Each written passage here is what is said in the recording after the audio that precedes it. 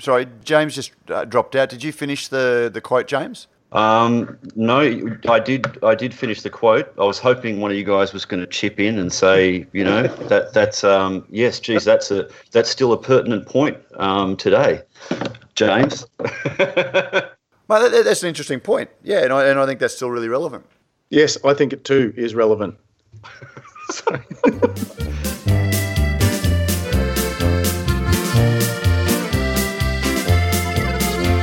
Thanks to Cryer Malt and a refreshing Christmas break. This is Radio Brews News. My name's Pete Mitchell. I'm your host, and it is my pleasure to welcome back to the microphones both the current and former, or founding editor of Australian Brews News, Matt Kierkegaard and James Atkinson. Matt, welcome back. Happy New Year, Prof. No. You know the meme where Batman smacks Robin upside the head? Yeah. After about the 7th, you don't say Happy New Year. But this is the first time we've spoken this year, so you do what I just did, and you say welcome back. There's got to be rules. There's got to be protocols around this. People just don't understand, common decency. Culturally or otherwise, where's that written? Well, what day do you take your Christmas tree down? 6th, Epiphany. My rule is you take it down on the 1st of January. Why is that? Hey, Prof, I think this is technically what's called a rabbit hole, and far be it from me to sort of, not go down a sideline. But let's not go, let's James, welcome back. Yeah, starting the year as you mean to go on, fellas. Well done. Best wishes for a prosperous 2018, Prof. Were you just listening to the conversation? Anyway, we're gonna keep it tight. This week on Radio Brews News, in a fun-packed episode, which has started off on the right foot already, clearly in deference to the stature with which Radio Brews News is held.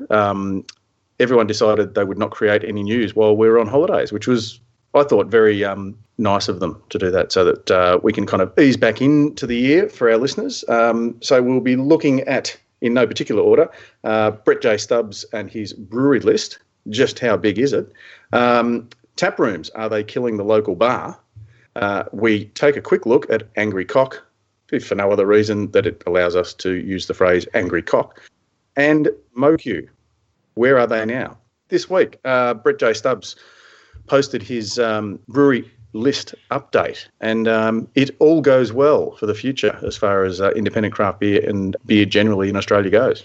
Well, I think we had quite a few suggestions from readers that have brought it up to a provisional final tally of 49, and I suspect that probably there'll be a couple that'll get added down the track when Brett does his research at the half year mark. Just because sometimes it's a bit hard to find out whether a brewery has actually started brewing by that date for commercial sale. And as we know, Brett's a real stickler about that, drawing a line in the sand and saying this is what must have actually happened for this brewery to be counted in the tally. So that 49 breweries that we've currently got compares to 55 openings in 2016.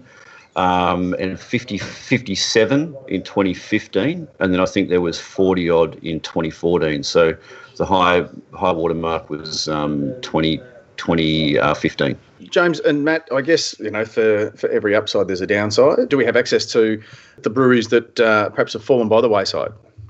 That's a much harder thing to keep tabs on than the openings are, because when with the openings you've got things like liquor license applications and planning approvals, and people are generally very quick to tell everyone on Facebook what they're doing when they're opening a brewery, but much less likely to do the same when they're closing. So in terms of closures, a couple of people have been asking us, how many closures were there during the year?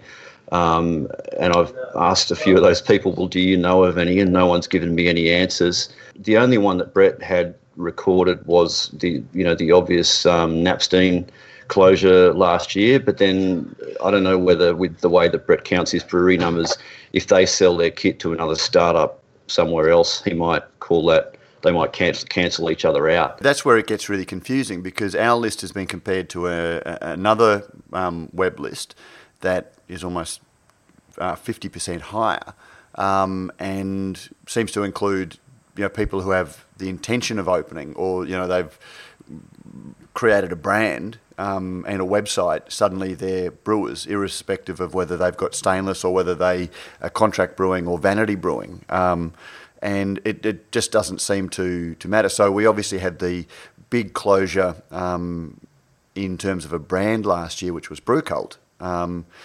It closed down, but then I think that list had 9 or 10 other breweries had closed down. One of which was St Arnaud, which it was a shame to see them go, because they've sort of been around for quite a while, haven't they? They've had such a big tap presence recently as well.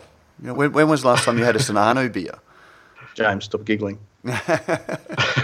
But then there were 7 or 8 breweries that I'd never heard of, because they were I don't know that they were physical breweries. And I posted in Facebook this idea that our list doesn't include contract, gypsy, and vanity brewers. And vanity brewers is a term that I've used for a while, but a lot of people commented on they hadn't heard it before.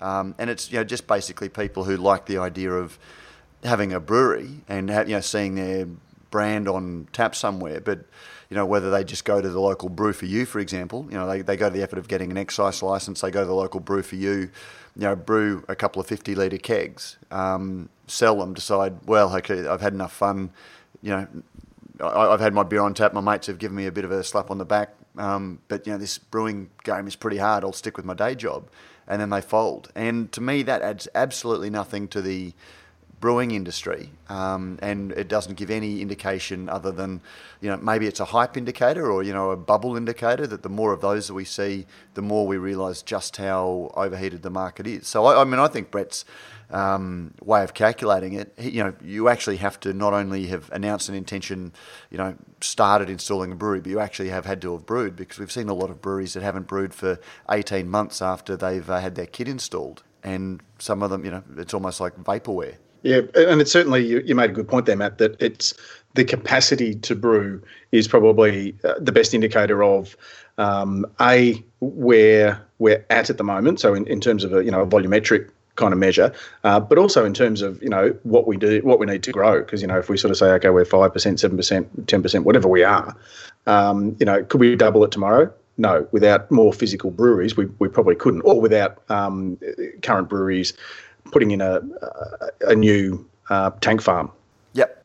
I think that, one caveat about the way that Brett does it is just that, it's really looking at numbers of breweries, and we don't know, we often don't have detailed information about the capacity of those new breweries. And, there are some of them that are very, very, very small kits, and then there are some that are massive. 2 of them that were counted last year were the new Newstead and Green Beacon breweries. So I guess the number of breweries is one read on what the market's doing. But if either of you want to go and do a survey of all of those new brewery openings and find out exactly how much their capacity is, then we'd be able to get some more detailed information. Yeah. Exactly. Hey, James, nice little segue. You just mentioned there both Green Beacon and Newstead, which, Matt, I guess we would call, are they breweries with a tap room, or are they brew pubs that have a production brewery attached? Or I'm saying this by way of getting into the article that you shared with us about tap rooms in the US, which are possibly killing the local bar. Yeah, well, to answer your question, they've both gone very different models. Both of them opened with brew bars within 500 metres of each of them, and both built production breweries. Green Beacon went to the outer suburbs of Brisbane with their large production brewery that is pretty much production brewery only. They do some pop-up bars there from time to time, but Newstead went the other way and created a production brewery in a brew pub. So they still see self-retail as being a big part of their model. But yeah, both of those have brew pubs, and that highlighted the article that I'd saved. And again, I think we finished last year's show with me getting out of you guys I was right about something. I can't say I'm right about this, but this is something I flagged probably 12, 18 months ago, and have talked about a few times about whether or not all of these brew bars are going to have effect on pubs and small craft beer bars that gave rise to craft beer in the first place, that were the first places to really stock it.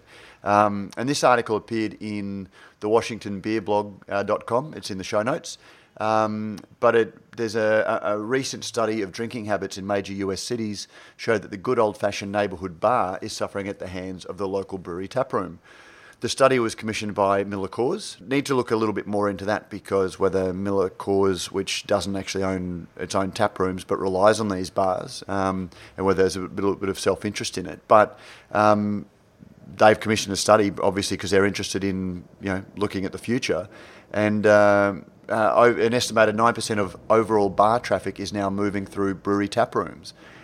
And as I've said for a little while, unless, if that's the figure, unless we're seeing 9% more people going out to drink, that 9% is coming out of traditional bars and pubs, which, looking at the margin of most of the pubs that we're seeing, if they suddenly lose 9% of the patronage, that can suddenly put them from viable into iffy, and if iffy into no longer viable. I just thought it was an interesting study, and it's not a bad thing. I look at our Christmas drinks trip just before, in the middle of December, when we visited some breweries and some brewery tap rooms, but we also visited a pub or two. Is that unusual? I mean, that was obviously, an itinerary that was kind of planned out. But do people, do you think, getting together and saying, let's go out, is it they want to drink a particular brand of beer, or they want to drink, well, I don't know what I want to drink, but I want a range of styles. Therefore, I can go to a brewery that might have 5 or 6 different styles, all under the same brand, or I can go, a block down to a local bar that has the same offering, but all from different breweries. I think it's just part of the entertainment. For a long time, I remember a quote from the head of the New South Wales Hotels Association probably 8 or 9 years ago, that when pokies were big, people were going out to pubs for pokies, and the publican didn't care. He just gave no thought to his food or his bar list or his tap list, because he was making the cash through the pokies, and suddenly pokies are on the nose or people are going elsewhere. Suddenly he's turning around and there's no one in the front bar because people aren't there drinking beer. We go to these venues not just to drink, but for a whole range of different reasons. And drinking in I think back, 15, 20 years ago, when there were all of those ice bars that sprung up and then disappeared just as quickly, where you would sit in a fur coat and drink vodka on a bar made out of ice, which was just a gimmick. And some of them last longer than others. And I think to some extent, craft brewery bars are gimmicks, and unfair term, but that is the fashion. It's nice to sit in the place that makes a brewery, and instead of having plasma screens and pub tabs, you've got stainless steel and brewers milling around, and that's just the fashion. James, is it like, and I ask you this because in your previous working life, you sort of, I guess, were across a broader range of I guess more mainstream sort of trade. Is it a little bit like drink driving legislation sort of came in, and therefore we changed our habits because we thought, well, rather than drinking out, we will drink, off premise. We'll drink at home a little bit more. Is it just another one of those sort of, I guess, like a trend? Do you think? Well, I think it is a trend, but I don't see it. I kind of agree with Matt that there is a bit of a novelty about some of these new places, which some of the tap rooms out there are pretty basic in terms of places to go and enjoy a drink there. Aside from the novelty of the fact that you're drinking the beer that was brewed on site, there are a lot of nicer pubs and there are a lot of nicer bars or restaurants to hang out in than some of these tap rooms. I agree with Matt to a point, but I also think that there'll be a lot of them that'll be here for a long while, and that's when looking at the example of our tour around Marrickville in December. We had lunch at the Henson, and I think that's none of the tap rooms that we went to actually do food. And so the Henson's sort of got that differentiator in that has a really fantastic menu, and also it really caters for families and has kids play areas and all these kinds of things. And you wouldn't really take your family to any of those tap rooms either. But that's a good point you make, James. But I guess that's playing into it, is that 10 years ago you wouldn't have seen a Henson that has the play area outside for kids, and all of the nice attractions that make when we were there, there were whole groups of mothers with their kids, which isn't what you would typically associate with a pub. And in Brisbane, we've got places like the Alliance and the Port Office that, they don't have plasma screens. They are almost restaurants that operate out of a pub. I wouldn't even call it a gastropub because it is primarily a restaurant and function space that operates in an old school pub, and that's going gangbusters as well. And so we are seeing the hotels, to compete with the attraction or the lure of brew pubs, having to change their offer and make sure that they are keeping abreast of what people want as well. And I think, I suppose for pubs, really, breweries is the next thing to follow, small bars, because that was something that, when that legislation changed in Sydney, the amount of opposition that pubs had against that was massive. They fought it tooth and nail, and the president of the AHA New South Wales at the time famously said that, that no one wants to sit and drink Chardonnay and read a book and gaze in each other's eyes. It's pie in the sky stuff. It's not what Sydney wants. It's one of my favourite quotes ever. It's hilarious. But what happened when that legislation changed was that pubs had to lift their game and provide experiences that were as good or better than what small bars did. So, that's one positive, is I think that, it has meant that a lot of these pubs have to, give a really good beer selection just to reduce the, the chance of people leaving to go to a tap room or whatever the case may be. So, look, it's just another element of competition. I think it's probably good for the drinker, but it does make life harder for the pubs. And that's where I think it's survival of the fittest, James. Like it's those evolutionary pressures that pubs do need to, catch up with what people want. And I think that's a great advantage to small independent brewers. And, that argument that we've had in the past about tap contracts, outlawing tap contracts isn't going to be what gets more beer on tap. It is consumer demand, and the more people who are exposed to great beer at brewery tap rooms are going to expect that at the local pub, which it can only be a good thing for the brewers that are producing great beer. Then they can wholesale it. Yeah, and I think the underlying feel-good factor, Matt, is that no matter where they're drinking, clearly it's people are drinking local, which we've been banging on about for quite a while now. Absolutely. And just to go back to that article, the one of the comments, Bart Watson, who's the economist for the Brewers Association, made the point of saying that the Brewers Association is monitoring this, and they're building evidence that suggests that some of the taproom volume is new demand. So that was answering my question, and new occasions that wouldn't have gone to a traditional bar.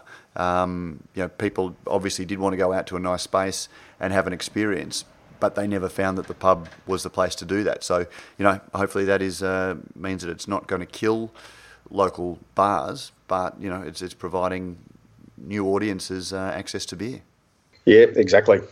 Speaking of angry cocks, James posted an article about a advertising watchdog panel received a complaint in December last year, complaining about the name Angry Cock, because the complainant, quote, said that, quote, it immediately brings to mind rape and is incredibly disrespectful when society is strongly advocating against violence towards women. The complaint was dismissed. James, we can probably put a picture of the said packaging on in the show notes. It's quite clearly a rooster's head with the wraparound wording "angry" at the top, "cock" at the bottom.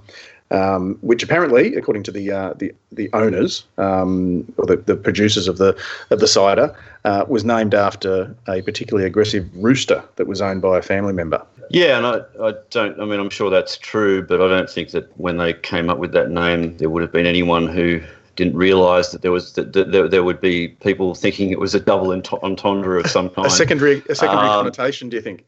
Yeah, yeah. I mean, it's. But then the complainant who took the time out to write ABAC and then made the comment that if the word cock is to be used, then friendly cock or respectful cock would be more appropriate. You almost have to ask yourself whether that's a G up. But of course, as often happens in these situations, the fact that they've taken the time to complain about it has brought it in front of way more many people than would have ever heard of it before, and actually served to just give the brand more publicity. Well, and is that perhaps behind it? Do you think, like, if you were going to start up a brand, is the first thing you do is send in a complaint about the name of your own? Can you do it anonymously, or does it have to be, sort of notary public, or JP signed off? Or it's a good question, yeah, because it's great marketing, isn't it? Because we're talking about it. Could really make people's lives difficult if you started complaining about some of the stuff that's out there in the craft beer land. Exactly. Hey, listen, while we're on it, talking about things that people talk about, we spoke with a few people, I think, while we're on our Brews News trip, and I think from memory, James, you might have been at the launch originally of MoQ, which was the Lion Co.'s, I guess, e-shop for their ranges of beers, and we found out recently that it is no more. Yeah, that was pretty much 12 months to the dot that Lion launched MoQ, which just sort of involved having some of their brewers curate a selection of beers that people could order online. I think it just never really never really got traction. The online retail is a very competitive space. There's a lot of, issues anyway, I think, with ordering beer online, just in terms of the expense of, just the shipping and the fact that people have ready access to great selections of beers in retailers all over, right near them these days anyway. I don't know, I guess priority, as well as that, I just gather that, new people come and go within a business like Lion, and priorities change, and it's gone the way of Tapking, an idea that Lion's come up with that's quite sort of out of the box and different, but never really caught on. Yeah, and it's fair to say, Matt, that it was a very good looking website. I never used it myself, so I don't know how, I guess, user friendly it is in terms of that, what the marketing department probably refers to as fulfillment, which is the, like the logistics side of things. Yeah, look, I mean, I thought that the website was a little bit artistic and overwrought for a beer retail site. But again, I mean, the other argument, and I can see the meetings, having sat in a lot of creative meetings and batting ideas around and trying to sort of work out the best way forward. If they want to elevate beer and they want beer to be a little bit more, seen as being a higher value product, maybe that was, a good thing to try. So you can't fault them for trying it. I just always struggled, and I went there a few times because there were beers like Emerson's that you could get there that you couldn't always get anywhere else. And some of the Panhead beers, when they first launched, you knew you could get them there, and some of the seasonals from White Rabbit. But when you go to the site and there's those beers besides James Squire's, 150 lashes, and you sort of think, well, how much are they really expecting to move? And does having 150 lashes on the site take away from the higher end stuff, or do you provide a one-stop shop? So, yeah, look, congratulations to them for trying. I don't think it was a disaster. Let's face it, as beer lovers, we're more likely to criticise the big breweries for not trying stuff that I think it's a little bit, it's a little bit harsh to then, laugh in Schadenfreude when they try something and it fails, because a lot of small breweries try things anonymously, and they get to try it anonymously. Lion doesn't get to try these things quietly. The other comment that I'd make is I don't know how it was received by Lion's retail partners, so the likes of the big chains and all that type of thing. I'd imagine that there would have been a fair bit of consultation that had to go on before they could do that, because it is a controversial thing for a large supplier to do, to sell direct, because it's sort of cutting out the retailer. And it brought to mind, there was a very high profile one that happened when I was at the Shout a few years ago, which is Moet Hennessy, which has whole bunch of wine and spirits brands, began selling direct online, and a lot of retailers just were furious about it and delisted all the Moet Hennessy brands. And I remember a quote at the time from a retailer by the name of Mal Higgs, who's got a few stores in Sydney, who just made the comment that, the issue of suppliers selling direct to consumers has been around for a long time. What has usually happened is that once a supplier recognises that they cannot do the job as well as a network of retailers, they have tended to abandon the practice. From a retailer's perspective, the issue really is one of principle. Why should he or she support a supplier who is actively competing with them for the same consumer? Sorry, James just dropped out. Did you finish the quote, James? No, I did finish the quote. I was hoping one of you guys was going to chip in and say, that's yes, geez, that's still a pertinent point today, James. Well, that's an interesting point. Yeah, and I think that's still really relevant. Yes, I think it too is relevant.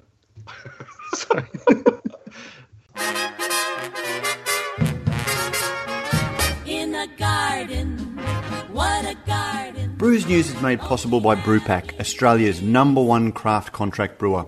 With over 100 craft beers and ciders on the roster and counting, Brewpack specialises in offering growing craft breweries a home for their packaged and kegged beer, no matter how crafty. Serious about handmade beers, and with an open-door policy, Brewpack's brewers love having passionate, hands-on partners in the brewery. Thinking about craft contract brewing? Think Brewpack. And yes, we thank Brewpack for not only making a whole lot of great craft beers possible, but also for making this podcast possible. I turn on my computer. I go online. Welcome. And my breath catches in my chest until I hear 3 little words. You got mail. Matt, you mentioned you're talking about MoQ sort of being lion acting kind of, I guess, anonymously. One letter that we did receive this week from a person who I shall allow to remain anonymous, although, let's, for purposes of the thing, let's give him an AKA. We'll call him Steve Jeffers of Gab's local tap house and stomping ground fame, who responded to our calls for a new segment that we're going to trial called, tentatively titled Angry Man Yells at Cloud, although our good friends at Old Wives Ales have just brought out Angry Old Man Yells at Cloud. So we may have to change how we're going to go in terms of the naming protocol. But I sort of suggested that in terms of ridicule being a very healthy part of a society, that where we saw people who perhaps press the send button in the comment section on a forum before actually engaging the brain in gear, it might be interesting to to share some of those comments with our listeners, but that we wouldn't sort of name and shame. But Steve did send us a letter basically suggesting if they're going to comment publicly, we should name and shame them. What do you guys think? Oh, mate, look, I don't. I mean, I agree with Steve's comment to a point. I think, though, I mean, I don't want it to be a snarky, well, any snarkier than it already is. I don't want it to be pointedly mean.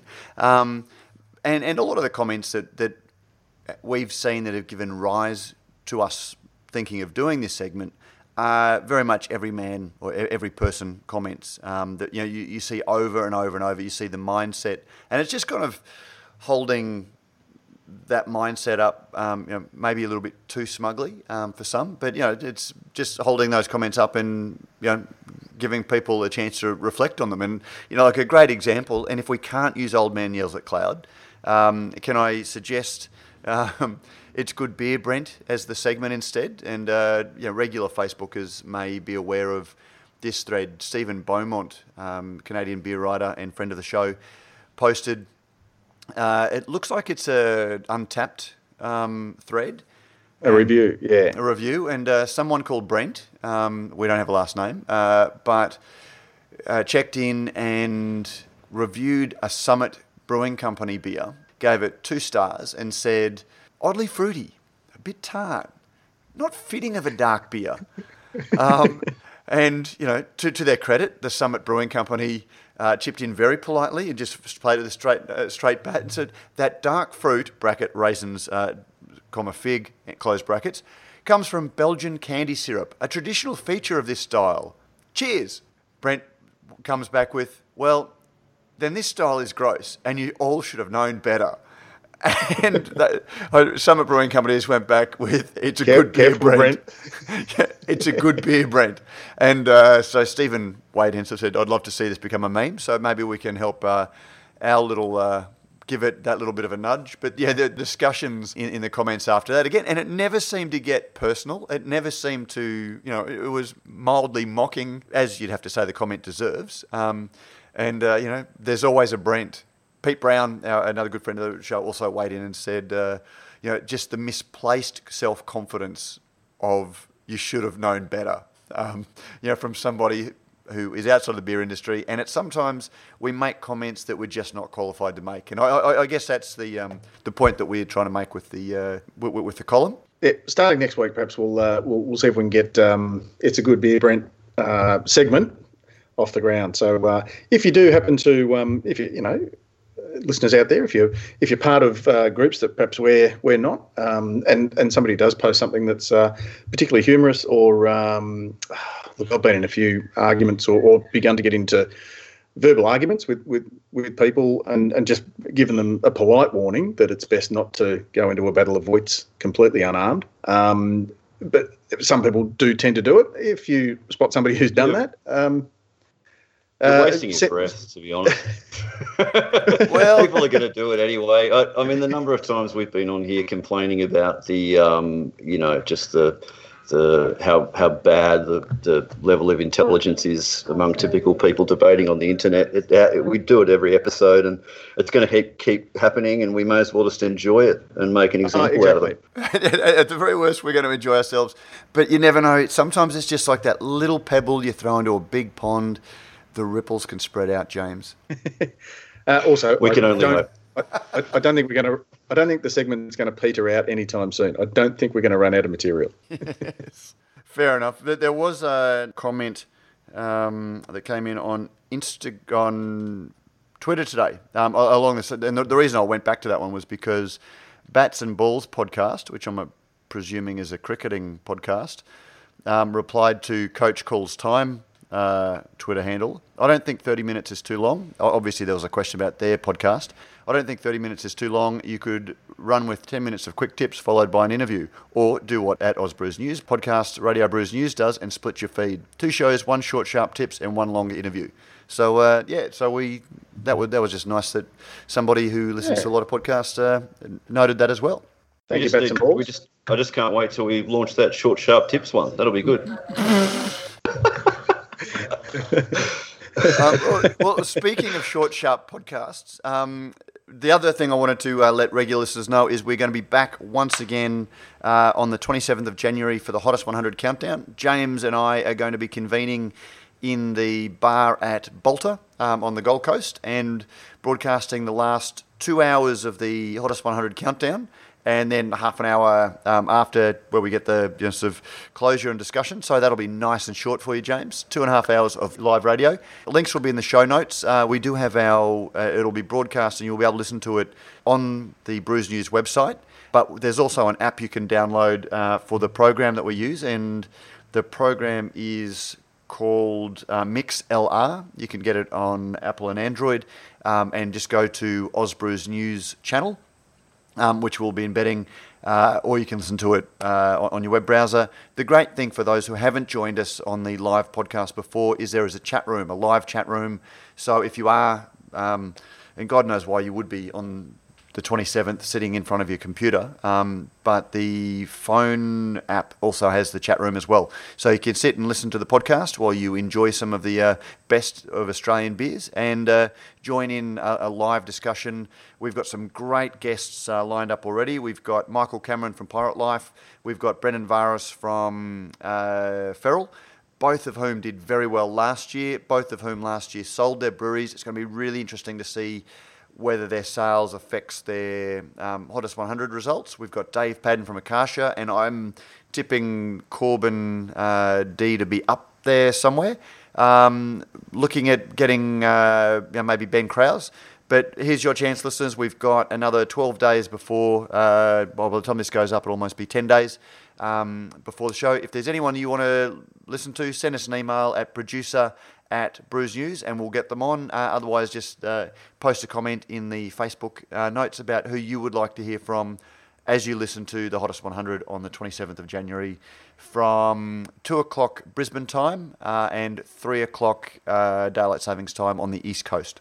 And don't forget, if assuming that this episode of Radio Brews News goes up on time on Friday, you have only until midnight tonight to get your votes in if you haven't already voted in this year's Gabs Beer Insider Festival Hottest 100 Australian Craft Beer Poll. And I should say, Prof, you obviously know this, but the listeners may not know this. You won't be joining us at Bolter, not because we don't want to have a beer with you, but because you are otherwise tied up with your own hosting commitments in Melbourne.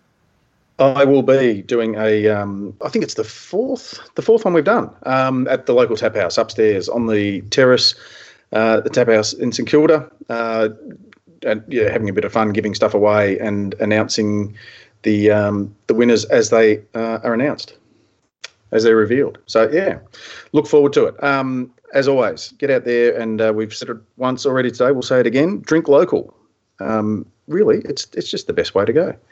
Thanks very much for joining us on Radio Brews News, and we shall see you again next week. As James rolls his eyes thinking we're never going to get any beer importers advertising on the podcast. Drink local and drink quality. Exactly. No matter where it's from, as long as it was brewed locally for someone. Actually, Prof, I'll have to dig back. I mean, it probably even predates Brews News, which is coming up to celebrating its 8th birthday around about Australia Day too. I'll look back and when I registered the Brews News domain name, but it was around about just in the lead up to Australia Day in about 2010. But it was a little bit before then when you were blogging on Beer Blokes and I was blogging on Beer Mat, that it was our New Year's resolution, I think, that all things being equal, drink fresh and drink local. So there we go. There is some consistency to our messaging, or either that or we were just ahead of the curve. Yeah, or it was just a fluke. Even the broken clock is right twice a day.